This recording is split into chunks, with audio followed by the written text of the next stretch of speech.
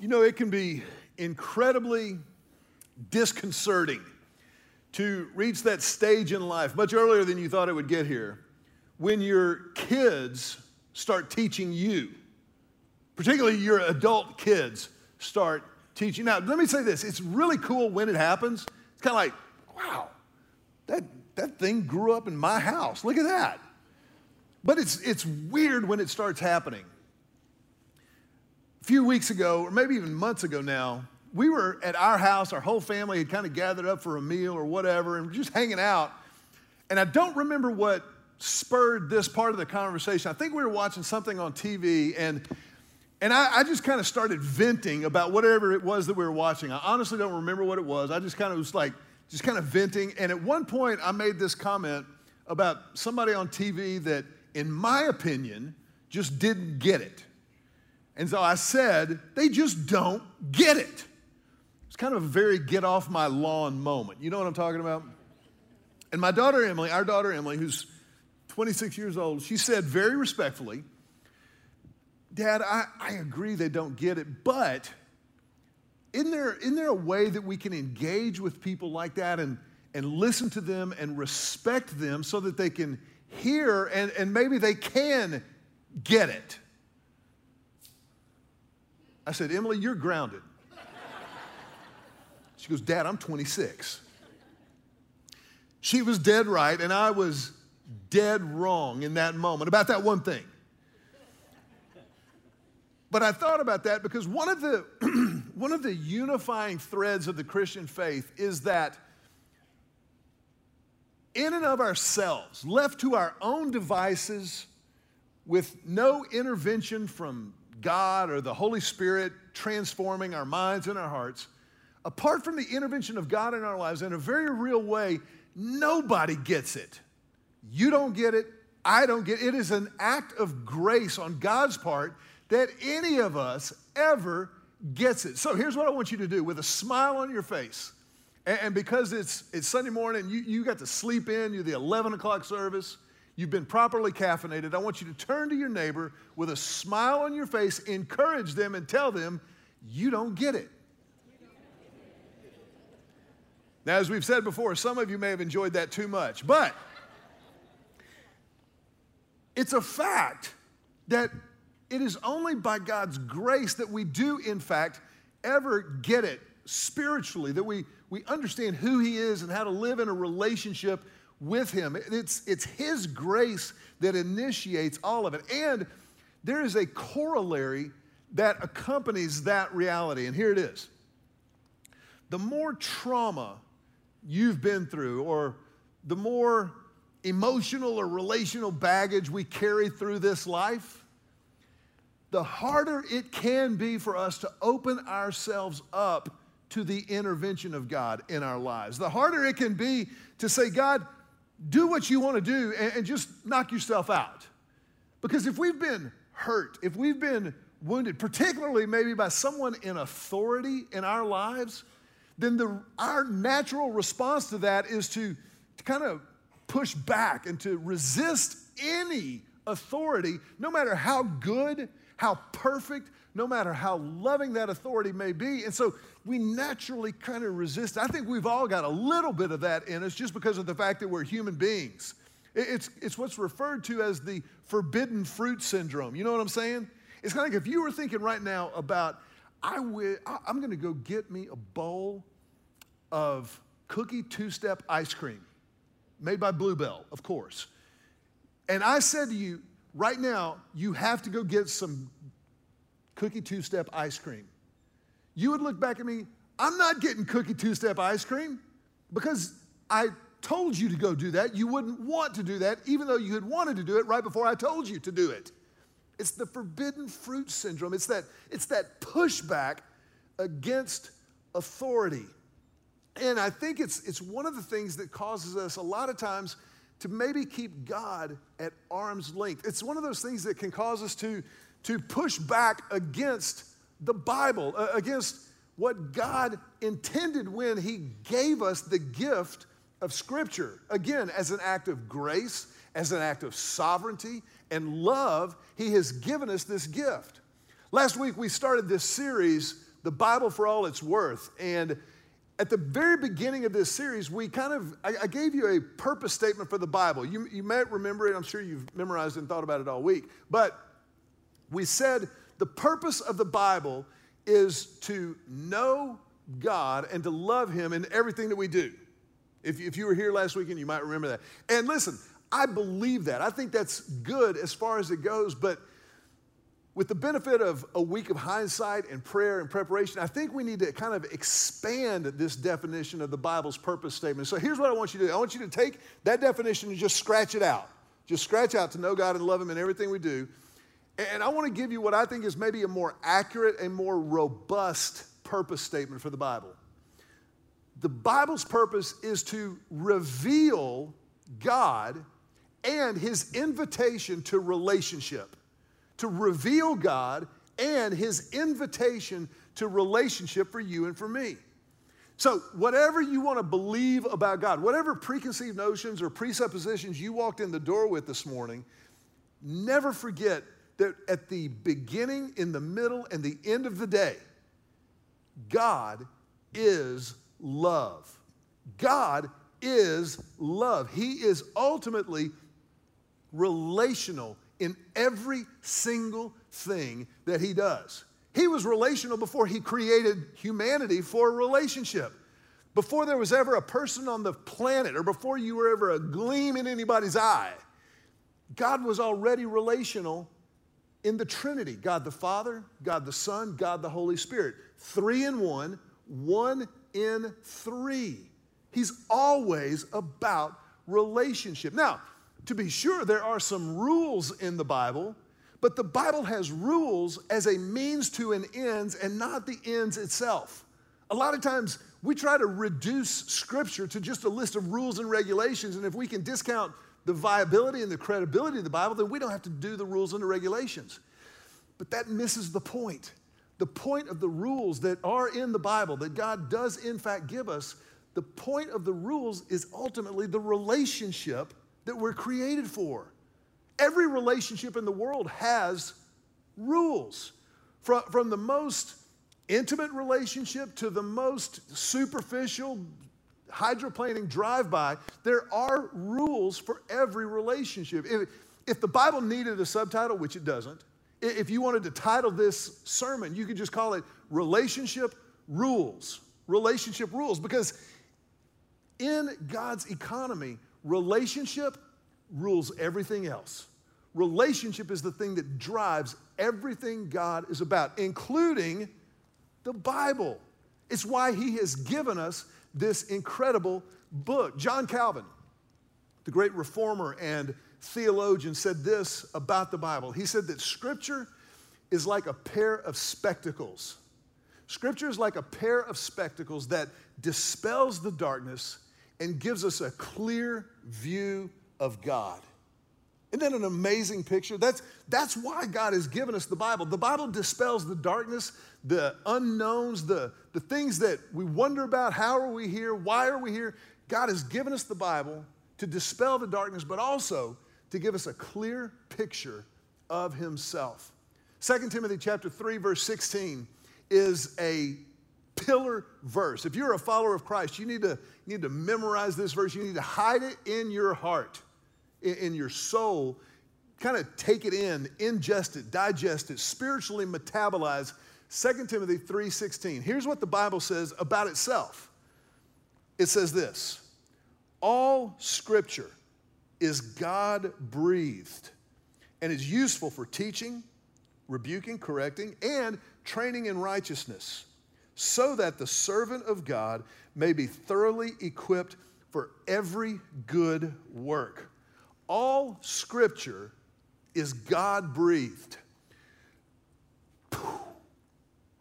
God-breathed. In the original Greek, it is theopneustos. God inspired every word, every page of the Bible, from Genesis to Revelation. Now, to be sure, He worked through human beings who are flawed and fallible, but in His supernatural sovereignty, God communicated, God inspired people to write down His word.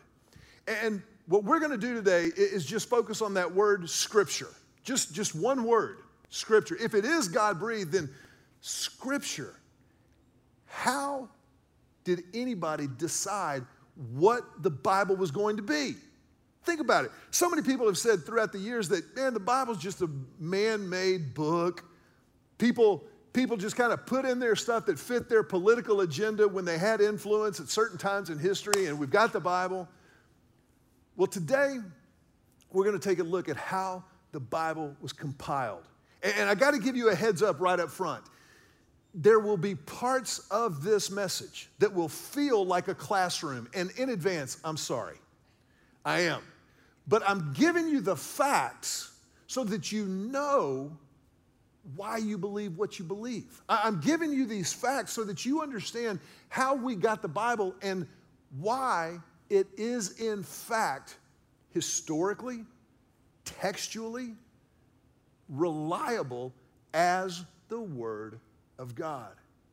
Now, I know for a fact that there is some pushback, but I think we can kind of help to mitigate that pushback if we really and truly stop and take a look at a couple of things. The first of which is the composition of the Bible. How was the Bible composed?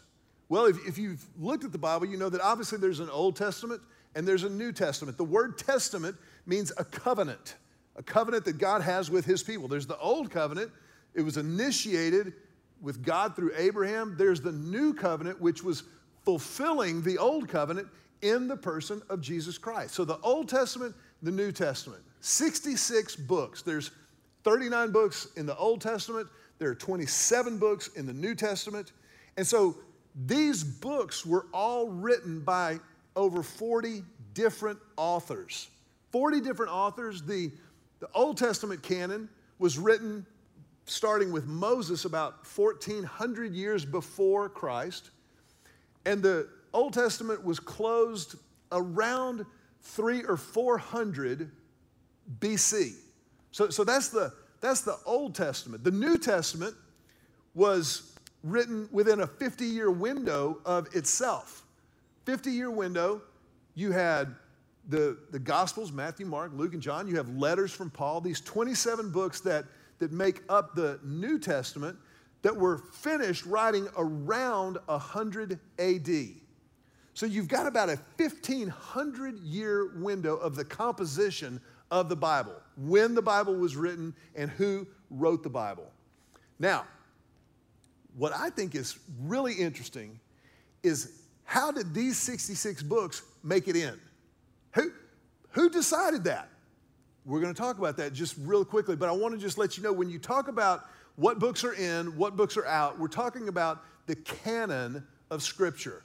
The canon, it's not like a big weapon. The canon comes from the Greek word for a ruler which says this is the standard. This is, on a ruler, you think this is an inch. An inch is an inch. It's an inch here. It's an inch even in California. It's an inch even in New York. It's an inch everywhere you go because of the ruler. Well, the canon of Scripture is the ruler, the standard by which books became part of the Bible. That's the canon of Scripture, the canonization of Scripture, if you will.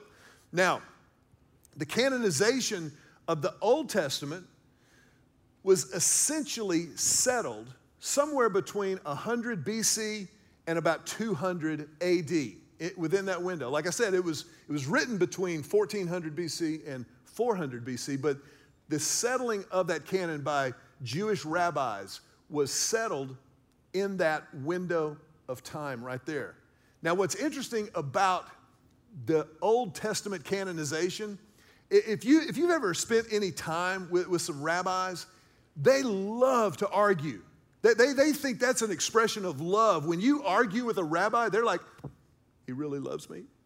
And they love to argue amongst themselves and to debate things as an intellectual pursuit, as part of their engaging with God and with the community of faith. But there was enormous consensus about which books would make it into the Old Testament. Esther was on the bubble there for a little while because the name God is never used in the book of Esther, which is interesting.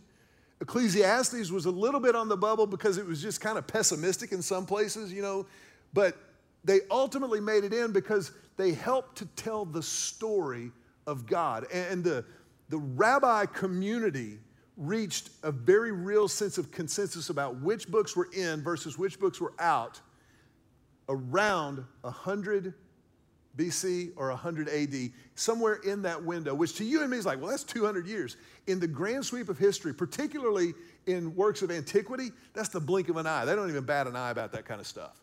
So that's the Old Testament canon was settled and closed by the time or around the time that Jesus was walking on the earth. Now, the New Testament canon was also very interesting, but before we get to the New Testament, it's interesting that the Old Testament, the oldest fragments that we had of the Old Testament prior to 1947, dated to about 1100 AD, a little over 1,000 years after Jesus was on the earth. We have these fragments. And when we talk about manuscripts, particularly the Old Testament, you and I think about, well, that's somebody sitting in a room typing and looking at the original, and they might have made a mistake. That does not understand the role of the scribe in Jewish life. The scribe is an office in the temple that people study for years before they receive the title scribe. And as a matter of fact, when you write the Hebrew Bible out in Hebrew, you write it right to left. If you've never studied Hebrew, you should say a prayer of thanksgiving. It is so hard to learn. It has no correlation to English whatsoever. I almost left seminary because of Hebrew. But it's an amazingly evocative language. It's an amazing, very verb-driven language. And these scribes would copy. And if they made a mistake, they didn't scratch it out or use papyrus liquid paper. They threw the whole thing away and went back to the very beginning and started over again. That's how meticulously they copied the originals. That's how meticulously the Word of God came down through the years. But I told you that the earliest copy before 1947. In 1947, some Bedouin shepherds, cousins, were exploring some caves down by the Dead Sea near a village called Qumran. I think we've got a map of where Qumran is. It's kind of at the top of the Dead Sea where the Jordan River flows in. It's called the Dead Sea because the salinity is so great. There's no outlet in the Dead Sea. So it holds so much salt, so much sediment that no life can exist in it. Well, in the Qumran caves, these Bedouin shepherds found some ancient jars. And within the ancient jars, they found scrolls. And they opened up the scrolls and realized they were looking at ancient Old Testament text. And they didn't know how old they were. They thought, a couple hundred, 300, 400, maybe 500 years old. As a matter of fact, one of the shepherds who found the original Dead Sea Scrolls tried to sell them in a bazaar in Bethlehem for about $250. People began looking at these scrolls. Scholars began studying them and began to figure out that there was something different about these scrolls. They were carbon dated and dated by telegraphy and other means of technology to be over 2,000 years old. 2,000 years old. Not 50, not 100, not 200, 2,000 years old. And contained within these scrolls, among other things, was an almost completely preserved copy of the book of Isaiah. Isaiah.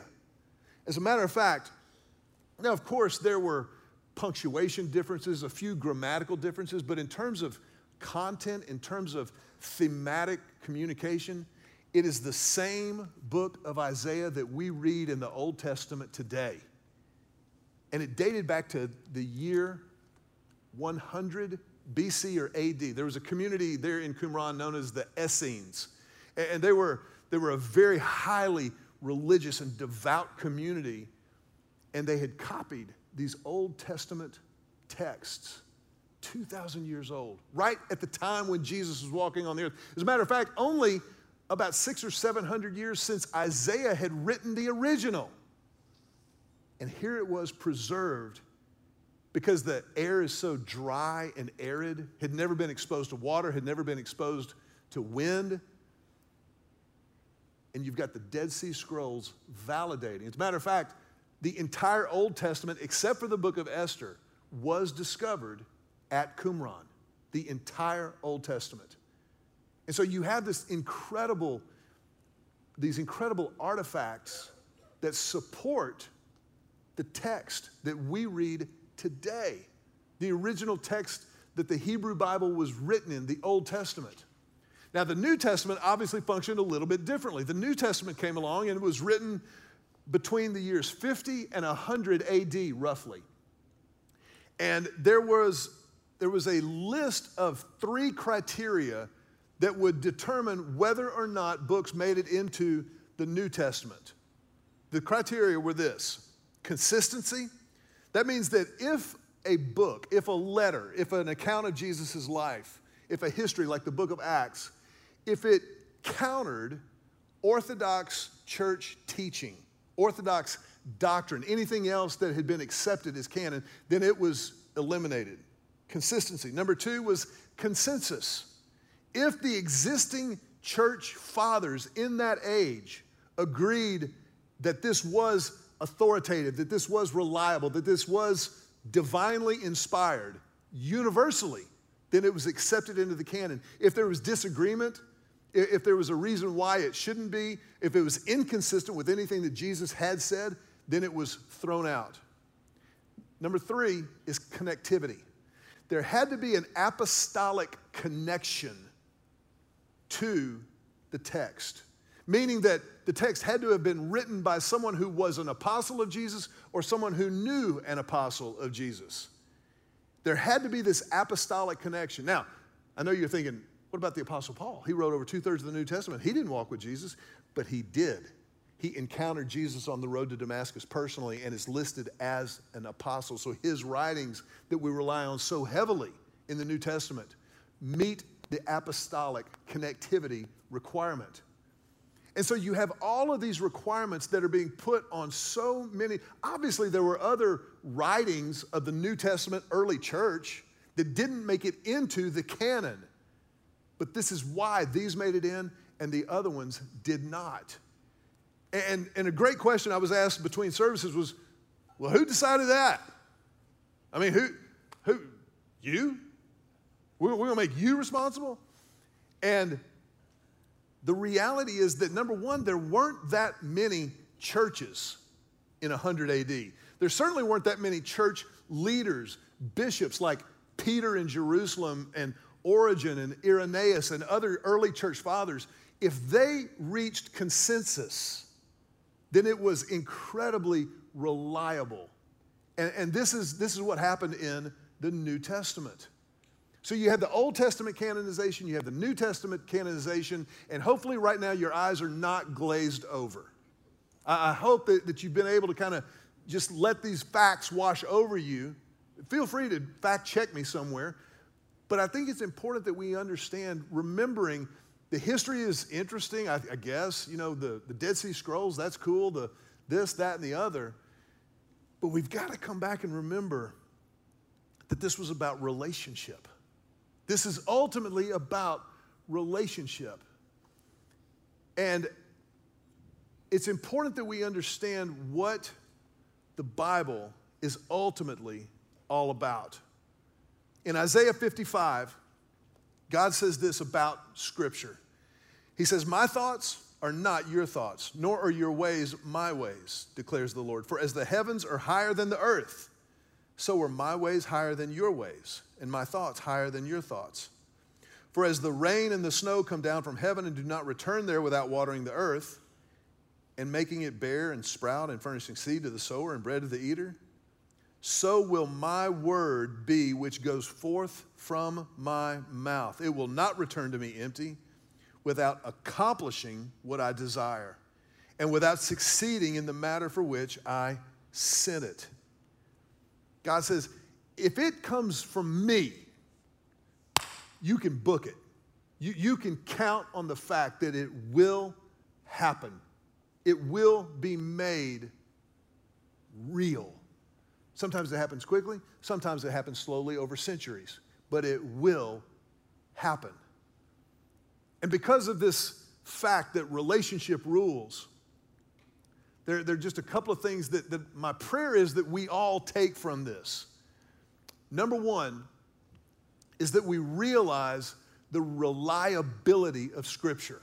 As a follower of Christ, you don't ever have to back up from anybody who challenges the validity of the Bible. You can stand with confidence and hopefully kindness. Don't be a jerk about it, but be confident that the Bible is in fact the Word of God. Now, you can't prove that. That's a statement of faith. But historically, linguistically, it is absolutely reliable. As a matter of fact, much more reliable than any other book or writing, literature from antiquity. So recognize the reliability of Scripture. Just tell your neighbor right now, you better recognize. Just recognize it.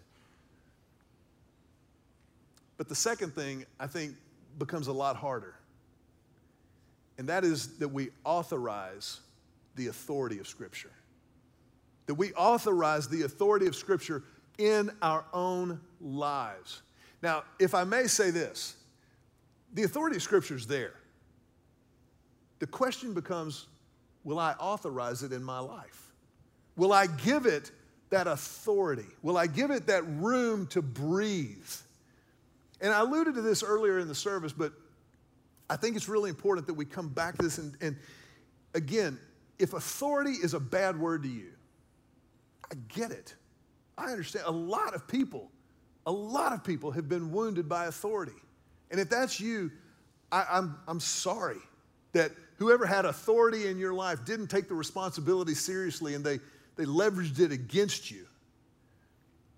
And I would suggest to you that though it's not your fault, it now becomes your responsibility to not let that beat you again.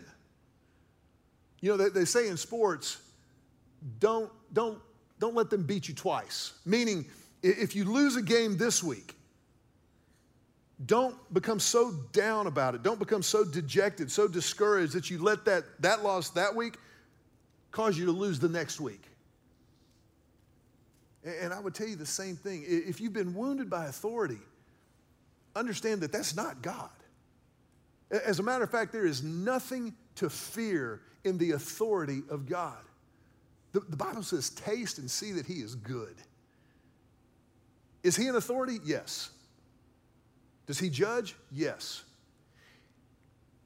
And in Christ, there's nothing to fear.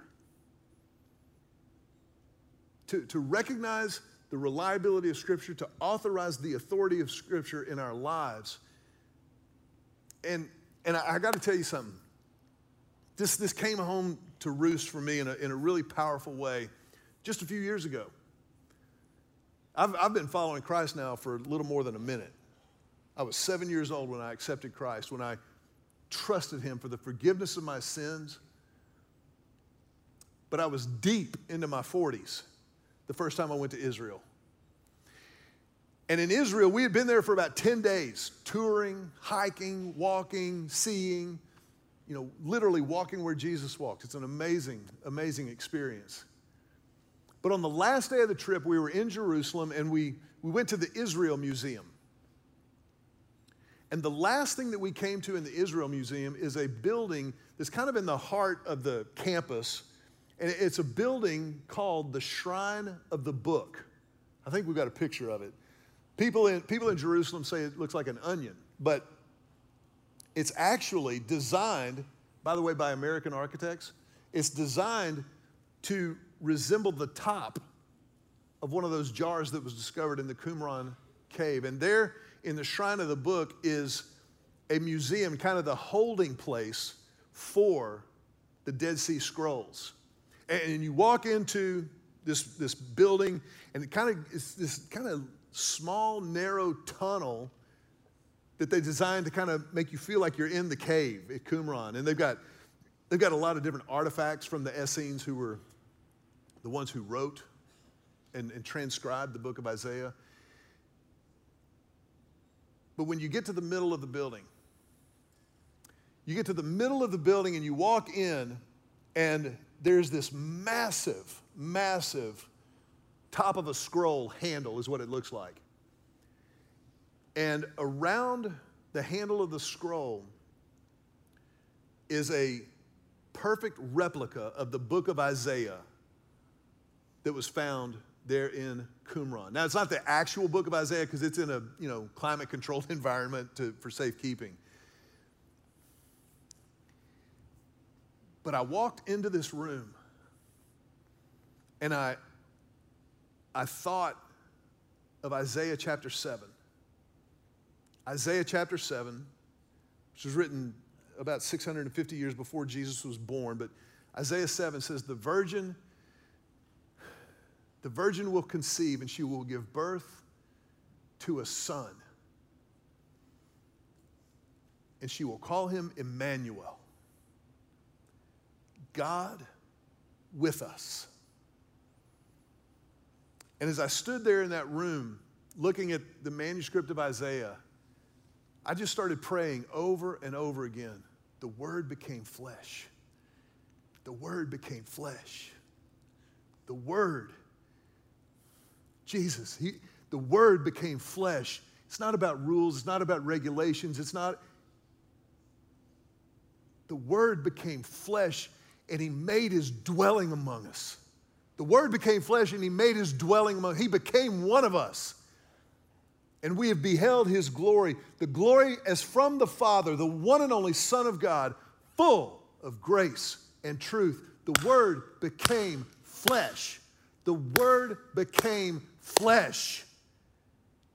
And I was overwhelmed by the goodness of God. I was overwhelmed by the power and the durability of His Word. Because the Word became flesh. The Word became flesh. He reveals Himself in the Word. And He reveals His invitation to relationship. And so just like the rules are not the point, the facts are not the point about the Bible, but man, the facts show us that the Word is reliable. The facts show us that we can stand up intellectually, mentally. We can love God with all of our heart, soul, and our mind. And we don't have to back up to anybody intellectually on this planet when it comes to trusting this book. Because ultimately, this book is not about trusting the book. It's about trusting the point of the book. Remember, we said last week the Old Testament was preparation for Jesus. The New Testament was explanation of how to live in relationship with Him. I want to ask you to bow your heads for just a moment. And in this moment, I want to just ask you a simple question. Have you begun a relationship with the Word made flesh, with Jesus? It's yes or no. You have or you haven't. If you haven't, then as a church family, we want to give you the opportunity to do that right now, to pray right where you are. Just silently talk to God. Just silently say something like this: Jesus, I need you. I choose to believe based on the facts of your word, the facts of your resurrection from the dead, that you are the Savior of the world. And so I ask you to be my Savior. I confess my sin to you because there's nothing to fear in you. You are my judge, but you are my forgiver. And so I will follow you from this moment forward.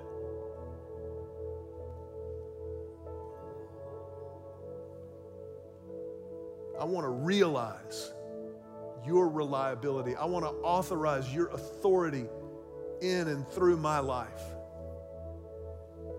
And I pray this prayer in your name.